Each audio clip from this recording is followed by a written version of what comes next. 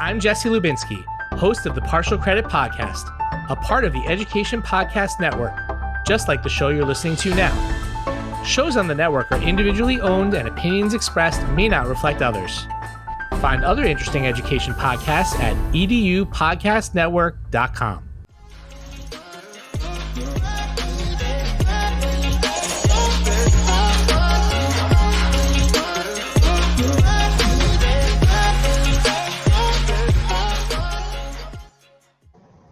Hello, everybody, and welcome to My EdTech Live on this beautiful Thursday. Yes, it is a Thursday show. I know it's a little bit different. Usually we're on Wednesdays, but we are here on Thursday. We are live, and thank you so much for joining us today. As today we have a wonderful, wonderful guest who is here, and definitely I'm really excited to speak with my friend Micah Shippey, who is joining us here this evening, I should say. Micah, how are you doing today? I'm good. I woke up this morning on Earth Day to 3 inches of snow up here in Syracuse, New York. So despite the weather, I'm doing great. Thanks. Perfect. And thank you so much to all our audience members that you're joining us from everywhere. I see Gerardo's here. He's joining us from Campeche, Mexico. So thank you always to Gerardo for being a great supporter of the show. So Micah, yeah, so what's that all about? I mean, we're in April 22nd and you've got some snow. Wow. That's Syracuse. It'll be 60 or 70 one day and we'll get snow the next day. But, it's home. We have 4 distinct seasons, and they remind us of that every fourth quarter. So we're feeling it.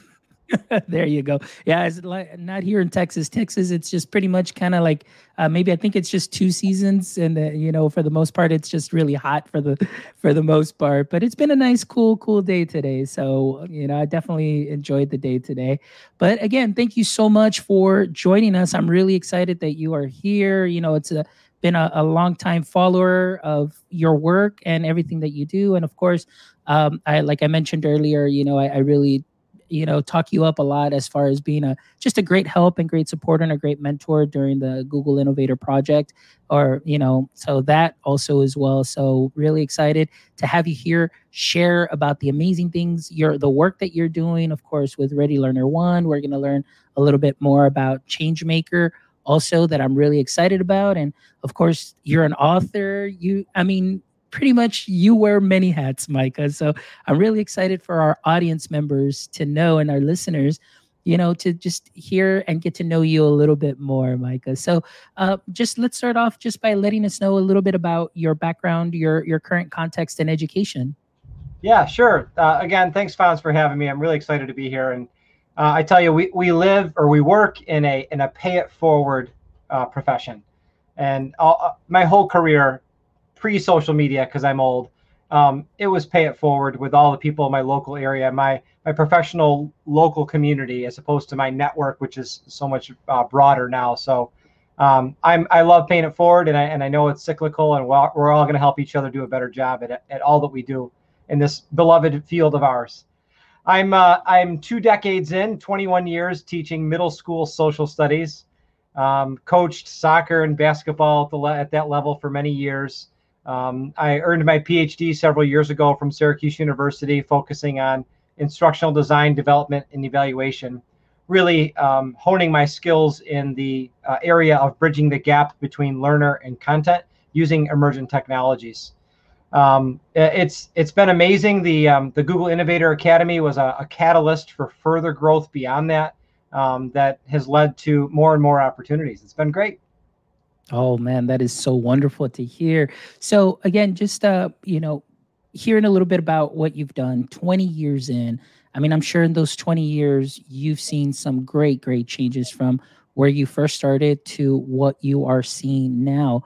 So how has that, from going from what you first knew to what you know now, what are some of the things there that have motivated you to really just talk about, as we lead into talking about Ready Learner One and what you're doing, that sense of innovation, that learning, that, just continuing to grow. How did you first become passionate about, this field in education? Well, I mean, storytelling is an old Chippy family trait. So I always loved storytelling, and being a history teacher, that was that synced with how I was wired. Being very qualitative. My PhD is qualitative, not quantitative. It's about story. It's about the human experience. Um, what I learned, however, quickly as a teacher is that it's not all about me. It turns out. So my focus as I matured as an educator is on my learners, and watching their light bulb moments I found to be inspiring. And so I really wanted to drill down into what was it exactly that they were getting excited about. Frankly, sometimes it's the stories, but it's not every time. It seems that tools were a catalyst for their enthusiasm. And so a lot of my work in ed tech just kind of accelerated as a result of seeing learners grasp contents and increase motivation as a result of using those tools. Nice. Well, I really like that aspect that you say, the storytelling, that storytelling aspect is definitely very important. And then when you bring that in with a mix of tools that can help you amplify that story even more, and then engage students to create their own stories or share their own stories, I think that's something that's great. As oftentimes we hear, and of course, through Twitter and a lot of educators, a lot of proponents of allowing students to amplify their voice. And I think that that is something that is great, that is definitely critical, and it's a great learning experience, not only for yourself, like you said, that I think because my next question was, what do you wish you had known when you first started out? But I think you kind of hit it in a sense when you said it's not all about me, as a teacher is what I'm doing, but it's about the students and even learning from them as well. So I think that that's something that is wonderful. So yeah, kudos to that. Now, what are some ways, just to talk a little bit just about your classroom experience and leading up into that, yeah, into what we're going to be talking about? What were some of your favorite activities? If you can share maybe a special moment, or maybe even this, what do you wish you knew when you first started out? Well, we're trained as teachers in still very classical industrial revolution pedagogy. Very, very much the factory manager, the teacher, keeps the factory workers, the students, in lines, in rows, and dismisses by a bell, at least many of our schools. And so understanding that those pedagogical traits can be something to build off of, they're not the end all be all.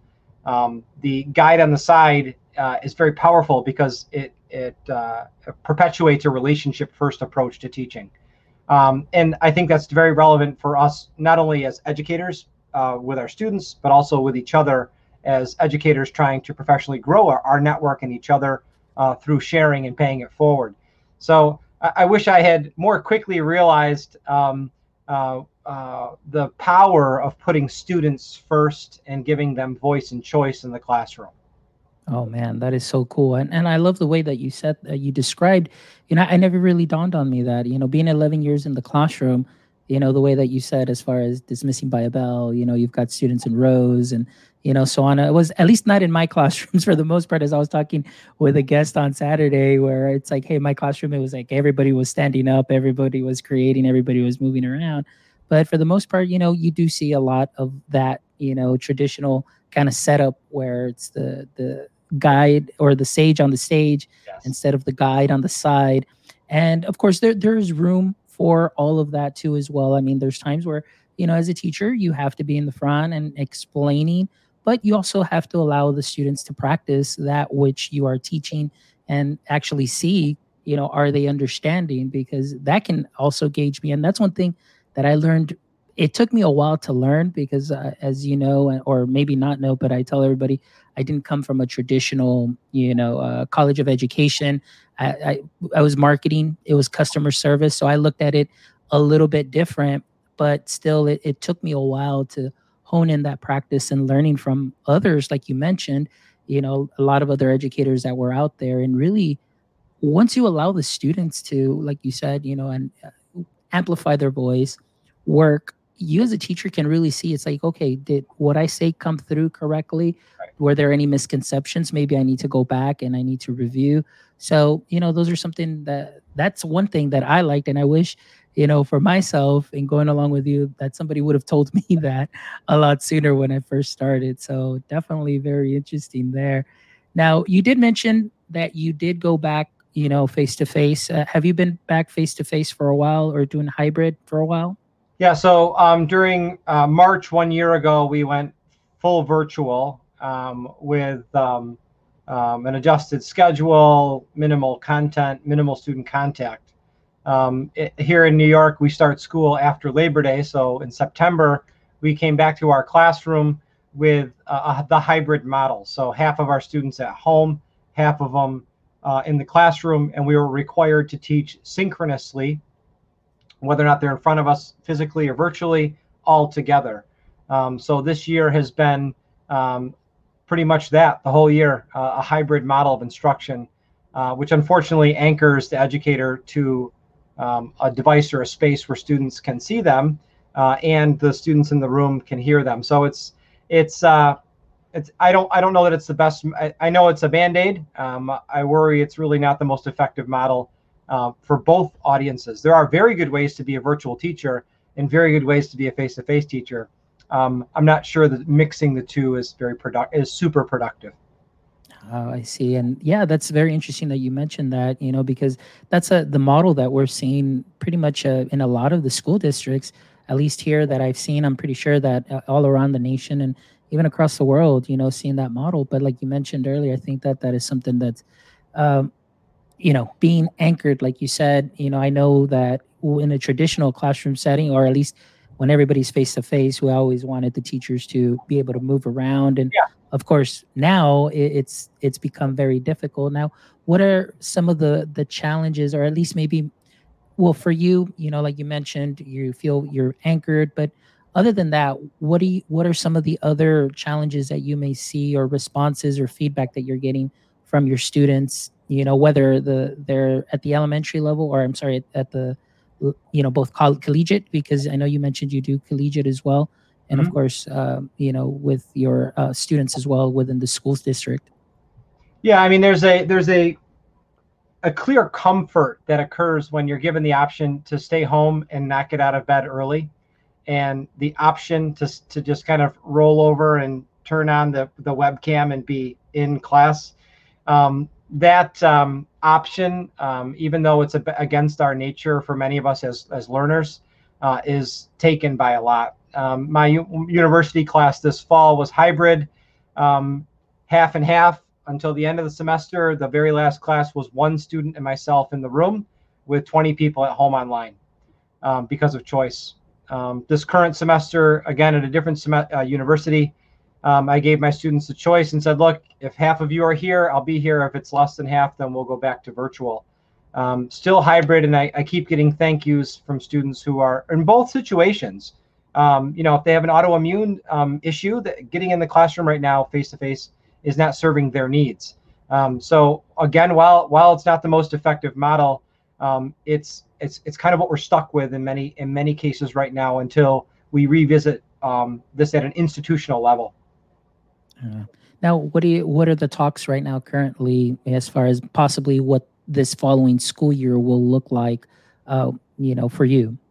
Well, the classroom, my K-12 classroom, middle school, we're talking potentially of going to a 4-to-1 model where 4 of them will be face-to-face and we'll have 1 virtual class. That, like many schools right now, it's hard to be overly critical. Honestly, it seems to be shifting by the day. But right now, that's what I'm hearing. For the university, I'm hearing a push for face-to-face. Universities, part of the way they make money is on-campus housing. It's almost like its own little city. So when they have these universities that have students virtual, it's an entirely different business model. So they're incentivized in a different way than public education to get students back in the room. Excellent. Well, Micah, thank you so much for sharing your experience right now currently, because I know that for a lot of teachers that are out there either watching or listening, sometimes they may think like, am I the only one doing this? But to be able to hear like, this experience from other educators such as yourself, both at the collegiate level and at a school district level, I mean, at least they could feel like, well, I mean, well, I'm not alone here. And at least being able to hear what other models are out there, or what other things could be happening. So thank you so much for sharing that. So now let's move on a little bit now that I'd love to hear a little bit more about your projects. As I mentioned earlier, or we're going to talk about Ready Learner One. And I must say that, just to give a backstory to all our audience members, one of the first times that I actually connected with Micah, or at least knew who Micah was because of my passion and love for augmented reality. And of course, follow on Twitter, following, hashtag ARVR or ARVR and EDU. I mean, you can find so many people there that are doing some amazing things. And that's how I also learned about Micah and started following him and doing the work following the work that he does along with that. And then, of course, all of a sudden, I see like Ready Learner One. I'm like, wow, what's this? So, Micah, tell us a little bit about Ready Learner One and where that came from. Yeah. How much time do we have? I'm just gonna keep going. So, Ready Learner One, the story has to do with three people. So, Christine Lyon Bailey, Jesse Lubinsky, and myself. So, the three of us working somewhat independently in similar circles on exciting ed tech projects. For me, I had been working with augmented reality for my Google Innovator project. I'd been working with geolocation-based augmented reality. So think geocaching, but with augmented reality. And so experimenting with how do I do this with kids? We in my classroom, we plotted a cemetery down the road from our school, and we uploaded it into AR spatial software, so you could look through your phone at headstones and click on them, and it was based on being there physically. So it's a form of augmented reality that gets me the most excited. It's getting up and going, which became popular with Pokemon Go after my work, of course. I like to think I inspired Pokemon Go, but that's not true. I had done some writing here and there about my work, and Steve Bambury in the Middle East reached out to me about a blog post and said, would you write one? So I drafted something, and he said, the title of this needs some work. How about Ready Learner One? I said, Steve, that's great. And from thenceforth, Steve, as he says, bequeathed to me Ready Learner One, and started to take it to the next level by seeking out people like you that are in the AR and VR space and asking them for stories. Jesse Lubinsky and I spoke, and Jesse was like, this is great. I said, look, I'm so busy. I had just finished my first book, Wanderlust EDU, and I was swamped. So I said, Jesse, let's work on this together. I know it would be better, and it probably wouldn't happen if I did this by myself. So Jesse, of course, he is the Energizer Bunny, man. He just took off, and things started to accelerate, but there was a missing component. And one of the people we had talked to very early in some planning was Christine Lyon Bailey. And Christine said, well, I'm working on a book. And we're like, well, we're working on a book. So we worked on a book. The book originally was called Ready Learner One. But then as we started to build out the book, we started to speak with industry professionals. Christine's particularly had some connections with some companies that were manufacturing products, but they weren't educators. So there was a clear gap. I like to think of it as a translator. Someone who like the Lorax speaks for the trees, who is speaking for the educators. And so Christine and Jesse and I decided, this is a gap, and we want to address this gap, particularly in augmented and virtual realities where we started. So we formed the company Ready Learner One, and we shifted the name of our book to Reality Bites. And so Reality Bites is a compilation, there it is, of amazing educators telling stories about using AR and VR in the classroom. We wanted the stories to be first, not how-tos, because this technology changes so incredibly rapidly. While the hardware becomes more and more accessible, the software shifts and changes. So it's like if you've ever done worked with Google products, and you open it up and you're like, wait a second, where did that button go? Or this shiny new button is new, maybe I should click that. Well, that happens in AR and VR quite a bit. So again, we put stories first in Reality Bites, And we built a framework for helping people have a common vocabulary around augmented and virtual reality experiences. And we call that our XR ABC framework. Yeah, and that's one thing that I really, and all our audience members, anybody watching, if you do have an opportunity to, please make sure that you do get this book, Reality Bites. It is a great, great story, actually book, because what Michael was talking about is the stories that you hear about educators. Now, for somebody that may be new to augmented reality, or maybe just be just a little hesitant, a book like this would be wonderful, because you get to hear genuine stories from educators that are out there that are using this technology, and you get to read about them. But not only that, what I loved about this, like Michael was mentioning, is that at the end of every chapter, and I'm going to go ahead and demonstrate this here, they have the XR ABC toolkit. And for example, here at the end of that little chapter section of reading, they give you a little scan code there that you can get. And, it's amazing. I mean, you've got the ISTE standards, you've got the 5Es, you've got the 4Cs, you've got the ISTE standards for students, SAMR model right here, all of that information for anybody, any teacher that is just interested in or wanting to dive in. This is a great book. Like I said, great stories, and they offer so many great resources. And not only that, but it really is a lot of fun.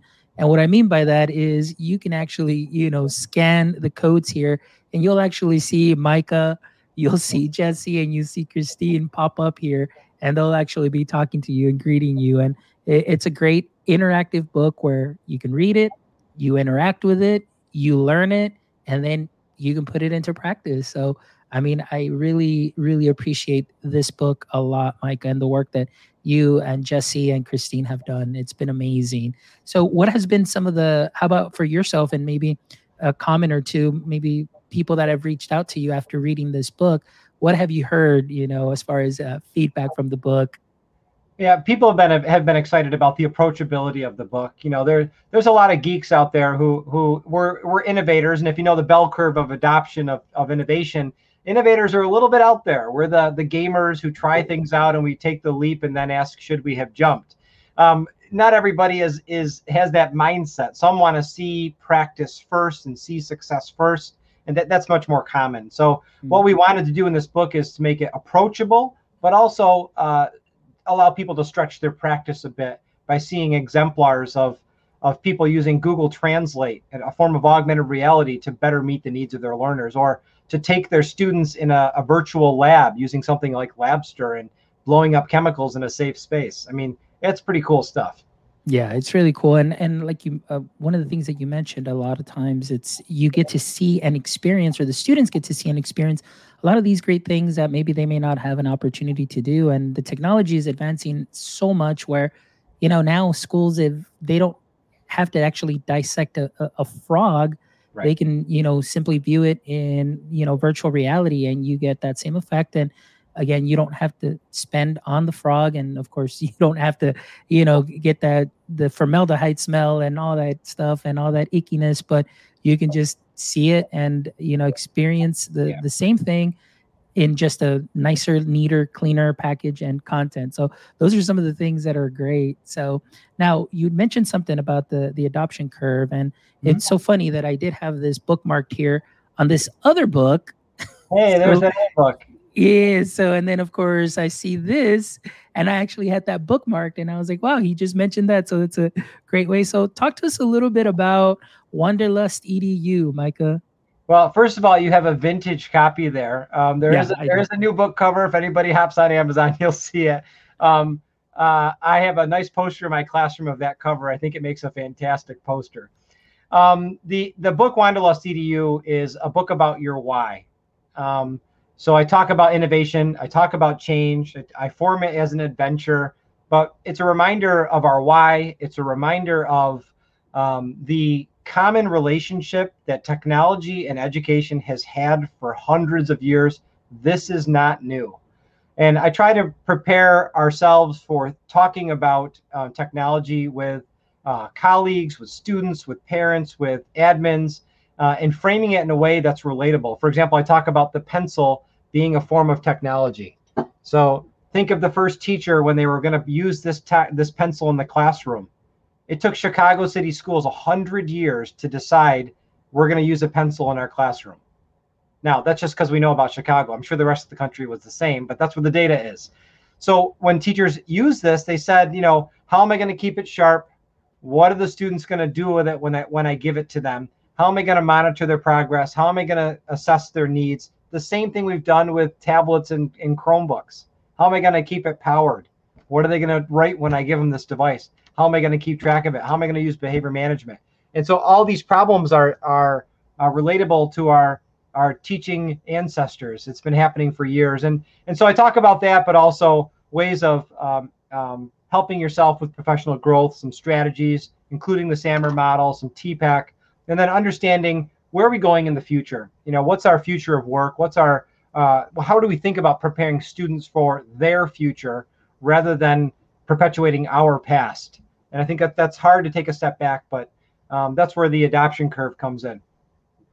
Yeah. Now, as far as future of work and getting there, where do you see the future of work headed right now, at least through your eyes? And of course, as a researcher, also as well, and being on top of, the ed tech game, what is it that you're seeing right now as far as the direction?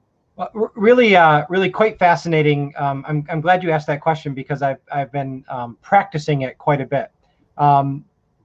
Before the pandemic, a lot of conversation about the future of work being, I think they said 40% gig-based by 2021. But that statistic was done in 2018, and it was based on where we thought the future was going. So here we are, trial by fire. Now we've done asynchronous, synchronous, virtual, hybrid. We've done it all. So when the dust settles, what are we going to do? We're seeing some positive stuff, people being highly productive at home, but not knowing when to turn the switch off. That's dangerous, right? For mental health. We've seen people lose a sense of connection, and which fosters creativity. Depending on how you operate, if you are a coder, you might prefer to be alone. Not to stereotype coders, but I've heard that from coders saying I would prefer to be alone. And I've heard creatives say, if I had the choice, I'd be back in the office because I need to be around people. It's an introvert extrovert kind of thing about how we work best. So it's interesting. I've heard about REI, a big outdoor equipment company, starting a huge facility in Seattle before the pandemic, building a brand new facility, and then selling it off because they realized we can be productive in a different way. We don't need this new brick and mortar structure. So for the future of work, our students are learning about themselves in an accelerated rate. They're learning about how they work best. They're learning about time management in, again, unfortunately, a trial by fire type way. And I think for teachers, we're learning about a few things. I guess I'm shifting gears a little bit, but one of the things I'm worried about in education is we have tasted automation. We've tasted using tools that grade for us quickly and things that we can put in front of students that gives instant feedback. And not that those are bad. I think some of them are fantastic. However, we have to take steps back when the dust settles and look at this as what's best for our learners. Sometimes automation, although feedback is instant, it's not always the most personal narrative, which will lead to learner growth. And all of that is synced to the future of work, where our learners are going to be in a place where automation is going to make some of their jobs faster, but the humanness, the creativity, the dialogue, we have to grow that skill set, the empathy. Yeah, and I agree with you 100%. I mean, we've been having some, or at least I've been listening to similar conversations as well, and even questions from, just people in higher ed and in some of the courses that I've taken, and asking about the future of, artificial intelligence in the classroom. And, to me, it always comes back to that personal touch that, you can get that feedback immediately, but how are you building a relationship? That takes, it's that person, that contact, that collaboration, the speaking, and like you said, just that human aspect of being able to just share and tell stories, and things of that sort. And then that, would be something terrible to miss, but, we'll see where that goes. But so Now let's talk a little bit about, professional development. As we're talking a little bit here, we were talking a little bit also about Changemaker. Tell us about that, a little bit more. Yeah, so like I said, at our Heart Ready Learner 1, we started in the augmented and virtual reality space. Very excited about it. Before the pandemic, we had some great leads and some projects all queued up, and the pandemic changed a lot of things for a lot of companies. So we pivoted our business model to focus on serving educators and the corporate training space. We have two branches, corporate and K-12, of course, and higher ed. But in the education space, we wanted to meet educators where they were and provide them with what they needed. So we partnered with a longstanding organization called the Madison Institute, TMI Education, Dr. Brian Chinney in New Jersey. And Dr. Chinney had started a consortium model where he was providing schools access in the New Jersey area to really high-end professional development opportunities where schools could chip in together to be able to access it instead of trying to pay for the edu-famous people or most highly qualified individuals out of pocket. So that pooling of resources model is what we have amplified by joining forces under what we call the Changemaker model. So changemakeredu.org is the website that shows our offerings. We launched a conference in July of last year, the Changemaker Conference, and we had 2,000 registrants from 33 different countries. We view that as a success, especially for a short turnaround and using that to launch this brand of Changemaker. Since then, we've developed a platform where educators can have access to highly qualified and vetted professional development anytime, anywhere. So they can download the app from the iOS or Google Play App Store, or they can visit the website dashboard and take these courses with, again, some of the best trainers on the planet and get their professional growth. It's an impressive platform. It's an impressive offering. We're very proud of it, and it just continues to grow. We've got educators on there daily, taking courses, growing, earning certificates of attendance, and a lot of really positive feedback, and so much more momentum. It just keeps going. Oh, that is great. And right now, I mean, it's as far as professional development, the ability now that I think, and if we can talk a little bit about that, because one of the questions that I wanted to ask you is, as yourself, being just a very innovative person, very active in the education landscape and pretty much in the ed tech world too as well. My question to you is, what do you do for yourself too as well to stay on top of everything, to stay on top of your game per se? Yeah, and that's been a challenge because there's a wide net. You think ed tech and you think education and professional development, and education and professional development is not only ed tech. We're talking about SEL, mental health. We're talking about the legal side. There's so much that we all need growth in as educators. So it's really about tapping into experts. Our Ready Learner 1 team is a powerhouse. We've got an amazing team of educators that are constantly growing with each other and informing each other, and leaning on other people has been really important. And understanding, for Micah, what are my skills? What's my expertise? So instead of trying to be the jack of all trades, what am I trying to master? And so what am I trying to offer the community? And so, augmented and virtual reality have been important to me.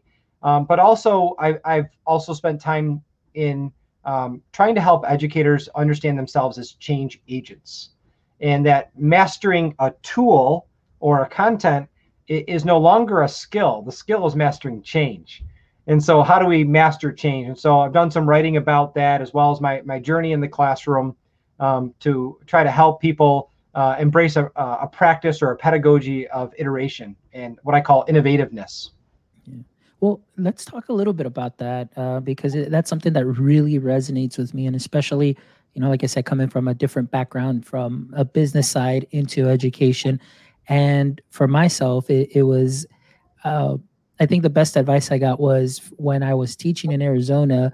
There was a former Marine, and one day we were having a talk, and he just said the phrase, it was improvise, adapt, and overcome.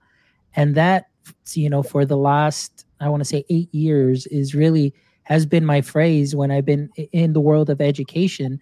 As things change, as things come down, whether it's from central office, the state level, from the national level, and like you said, change happens. As teachers, we need to know how to improvise, adapt, and overcome to those changes, because oftentimes we can be very, very comfortable with our practice. I mean, especially if we've done it for so many years. And like you said, they've mastered that class because they already have all the notes. They know what works for them. And it's pretty much, they're teaching the same class for 20 years, or the same way for 20 years. So what are some ways, maybe if you don't mind sharing some of your best advice to teachers, and especially now where they've definitely had to have a little bit of that improvising, adapting, and overcoming? Yeah, I mean, I love the way you talk about that. I've mastered cleaning the head on a VCR with an alcohol swab, but it turns out that doesn't matter anymore. Used to make mixtapes. Well, I don't make mixtapes, but I can craft a music list. I did that with CDs for a while. Then I can craft that music list in collaboration with Spotify. So some of those skills are relatable. Some of them we just have to throw away. Early in my career, I would invest in robust activities that I believed I could reuse every single year.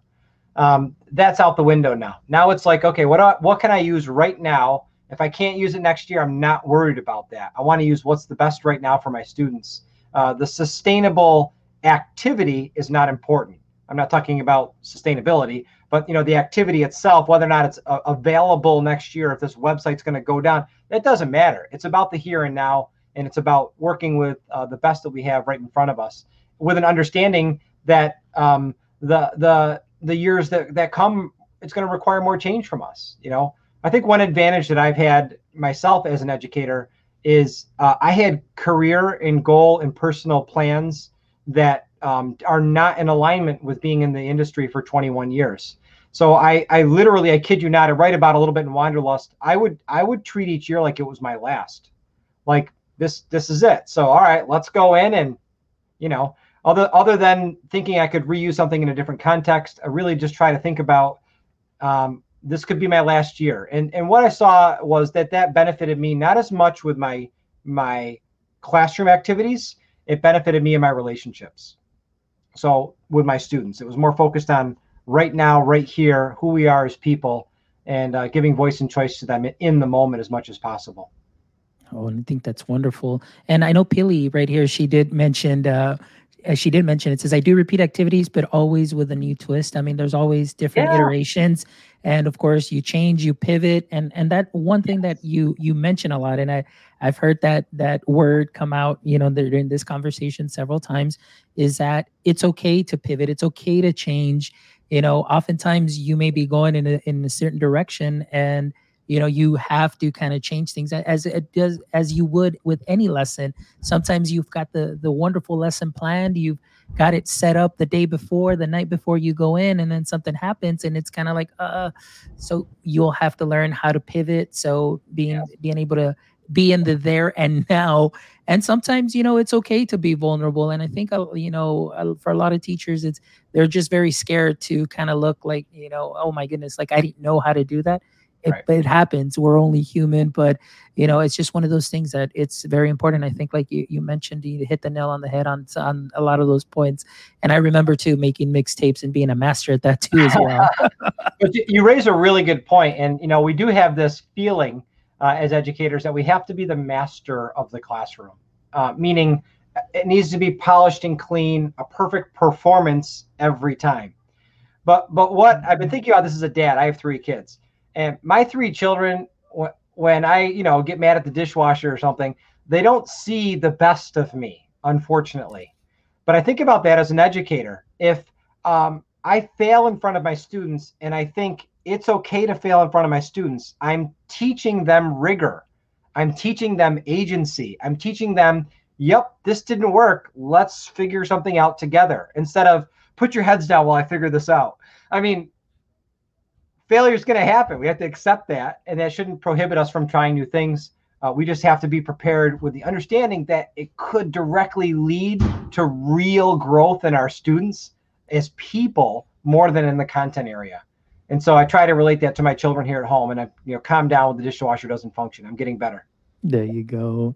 And so I have Dr. Maria Elena Corbet who's joining us. It says here, when learners are given voice and choice, it's always a different activity. I'm always in awe of how our learners make the projects their own and what they create. So that's so good. And I saw that Pile had a similar comment about reusing. Don't get me wrong. I teach one thing 5 times a day. That's my current prep for American history, social studies. And I have activities and styles of activities that I reuse because the learners in front of me are different every time, and it changes every time. So the point I was raising about not reusing is was more related to whether or not this tool will be available in the future. Yeah, and that's very true, because sometimes those tools, either the district won't buy them again for the following year, or they just won't be around. And so those are some of the things that, in other words, just not be dependent on that. But I wanted to touch a little bit more like what you're saying as far as failure. And I had a discussion about this about a week ago. It was a group of us, and we're talking about failure and what that looks like or what it can do, and other people, the consensus was, it's failure is always going to be there, but we're trying to see if there's a different way of reframing that, because of course you hear failure, it's such a negative connotation. And then of course you hear, first attempt in learning, then you hear SAIL and second attempt in learning, and, things of that sort, and just kind of trying to reframe those things. But, like I said, one of the things that I was talking to you about earlier prior, to the show was me ringing the fail bell. And, and for those of you that may not be familiar with that is, you're going through your Google Innovator project. When you hit that pivot point, in other words, okay, you're going in one direction, but now it's like, yikes, you have to pivot. It's kind of like, now my project is changing. So they call it the fail bell. But I was sharing this with them as well. I said, it was very interesting that when you have a group of educators and friends that understand what it is that you're going through, as many of us through the Innovator Academy, and they hear that you rang the fail bell, I was like, I had so many people cheering me on, and they were just like, wow, this is great. And you don't hear that. Sometimes it's like, oh man, I failed the test. It's like, ooh, you failed the test, or, it's just got that negative connotation. But here you make a pivot and people celebrate it. And, it's part of even us as educators. It's okay to pivot. It's going to be there. Yeah, I love the example. It's a biblical example of refining as gold, refining as pure as gold, and how if we really want to be the best we can be, we have to be tested, we have to be tried, we have to go through a fire that brings our impurities to the top. Learning rigor, learning stick-to-itiveness, learning agency. We're not born with those as much as we'd like to think we are. Those are things that we learn through failure. And, some of the best teachers I've worked with have failed. Teachers that have struggled in life at many different things. But some teachers were excellent students, and so they became teachers. And that's great when they're modeling good practice. But it's also important to know and understand failure. I think it helps us relate to our students in a whole new level. Yeah, most definitely. And then we have Dr. Rene Corbet. So I guess you notice I have both Dr. Maria Elena, wife, and of course, Dr. Rene Corbet also here joining us. Thank you so much for joining us today. And so he says here, we can learn as much and possibly more from failure as you can from getting it right the first time. And then he says here, if everything in education is high stakes, students will never take chances and get out of their comfort zones. So yeah, I'll start. I will frankly tell my students, there's a good chance this lesson's going to fail, but we're going to try it anyhow. I'll say, you probably can't get this right the first time. Let's give it a shot. Just set them up. It's safe. It's a safe place to try it out. When I grade student work, when I grade their projects, if you will, I grade process. The end product, it's great. I like the end product. I want it complete. But process is what we grade, because the process is where the powerful learning takes place. Oh, yeah. And I think that's one of the things that I mention a lot is, going through grade school and everything becoming standardized and just sitting there. And everything to me growing up was it's either A through E or F, H, J, K, whatever the answer choices were. And I do mention this, that when I finally went followed my master's degree and went into the program, there was never a semester exam. There was never a test.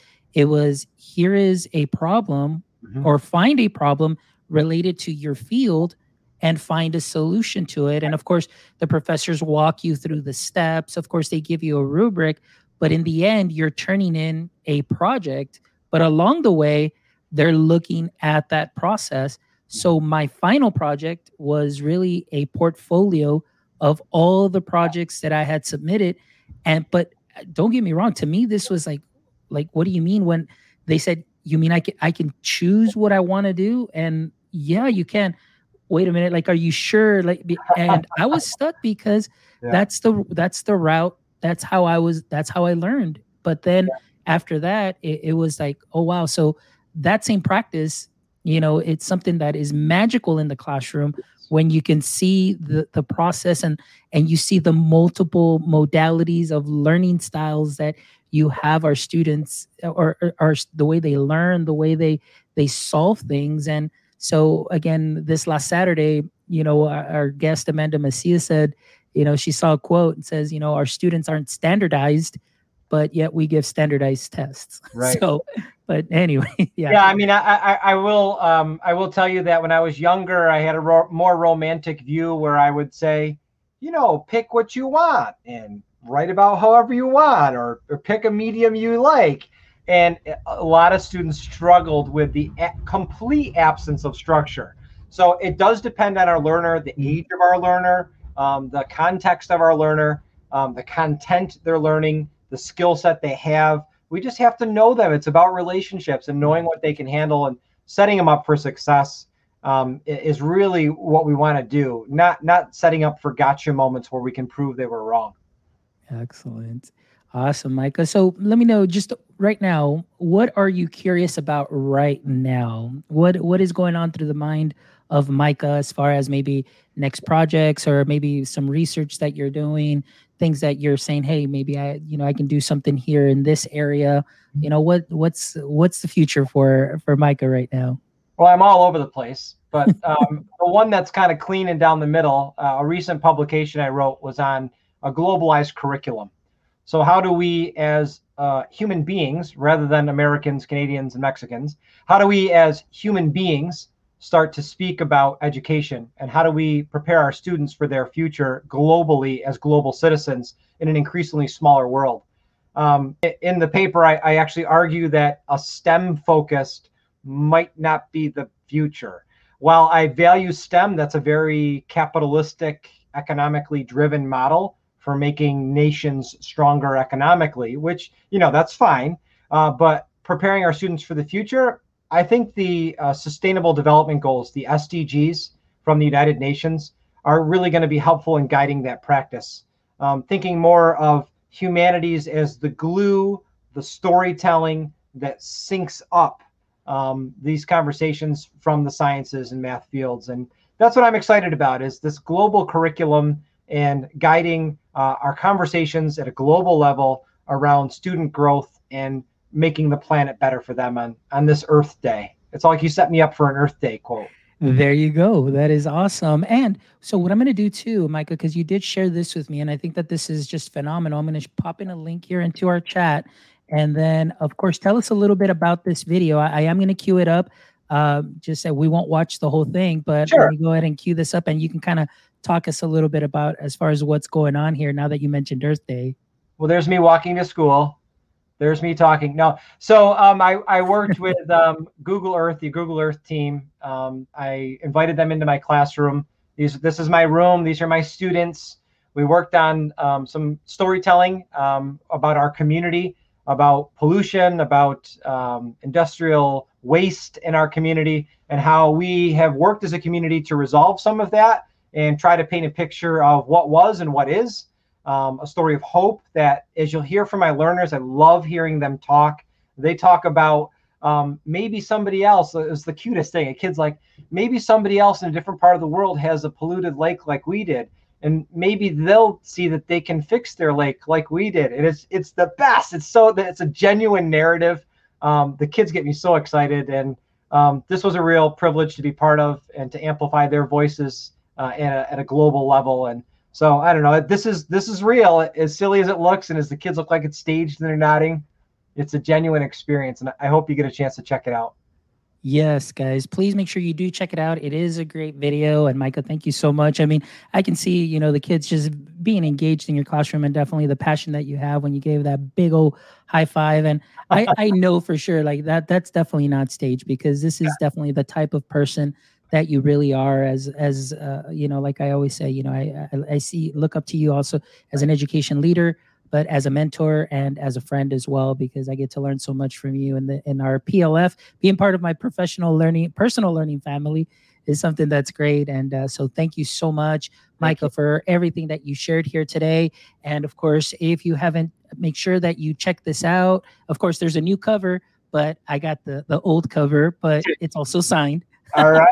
But anyway, so make sure you pick up Wanderlust, guys. And also, please don't forget about Reality Bites as well. And there's also the esports playbook as well, that one right there. So make sure you check that out. Make sure you visit Micah at Ready Learner One. Check out their site, follow him on Twitter, and again, reach out to him. And thank you so much, Micah, for being here. Our audience members, please don't forget also, if you can, just go by and visit our site. You can check out all the rest of the episodes that we have. Today is episode 59. We're getting so close to 100 episodes. A year ago, April 10th, was our very first episode with Dr. Corbet, who was actually asking one of the questions here today. Awesome. So thank you so much. But we'd appreciate you guys if you come by and you check out and maybe rate our show. Also, leave a review. We'd love to hear from you. If you just want to drop us a line, you can give us or contact us. Let us know how we're doing. I'm always wanting to grow. I want to know you. I want to know all my audience members. What can we do? What can we continue doing? And just always working to stay on top of things and bring you the best, as we always try and do every week on Wednesdays and Saturdays. And also, please don't forget to check out our merch, as maybe, get your future conference wear. You want some comfortable shirts, you can come and check them out here, so that way you can wear them at the future conferences that you'll be presenting at, whether it's live or even virtual. Hey, pick yourself up a shirt. We definitely appreciate your support. And again, thank you so much, everybody, for making my EdTech life what it is. And, it's always an honor to be here sharing my passion, but most importantly, sharing our guests' passion, so you get to know them. You get to know where they're coming from, that they are real, genuine, hardworking people just like yourself that are just, doing some great things for the community. And hopefully also by you listening to our shows, it'll spark that or continue fanning that flame, I should say, in education to continue doing what you're doing. So Mike, again, thank you so much, sir, for being here. I really appreciate you. Appreciate you, buddy. Thanks. All right, guys. And until next time, my friends, don't forget, stay techie.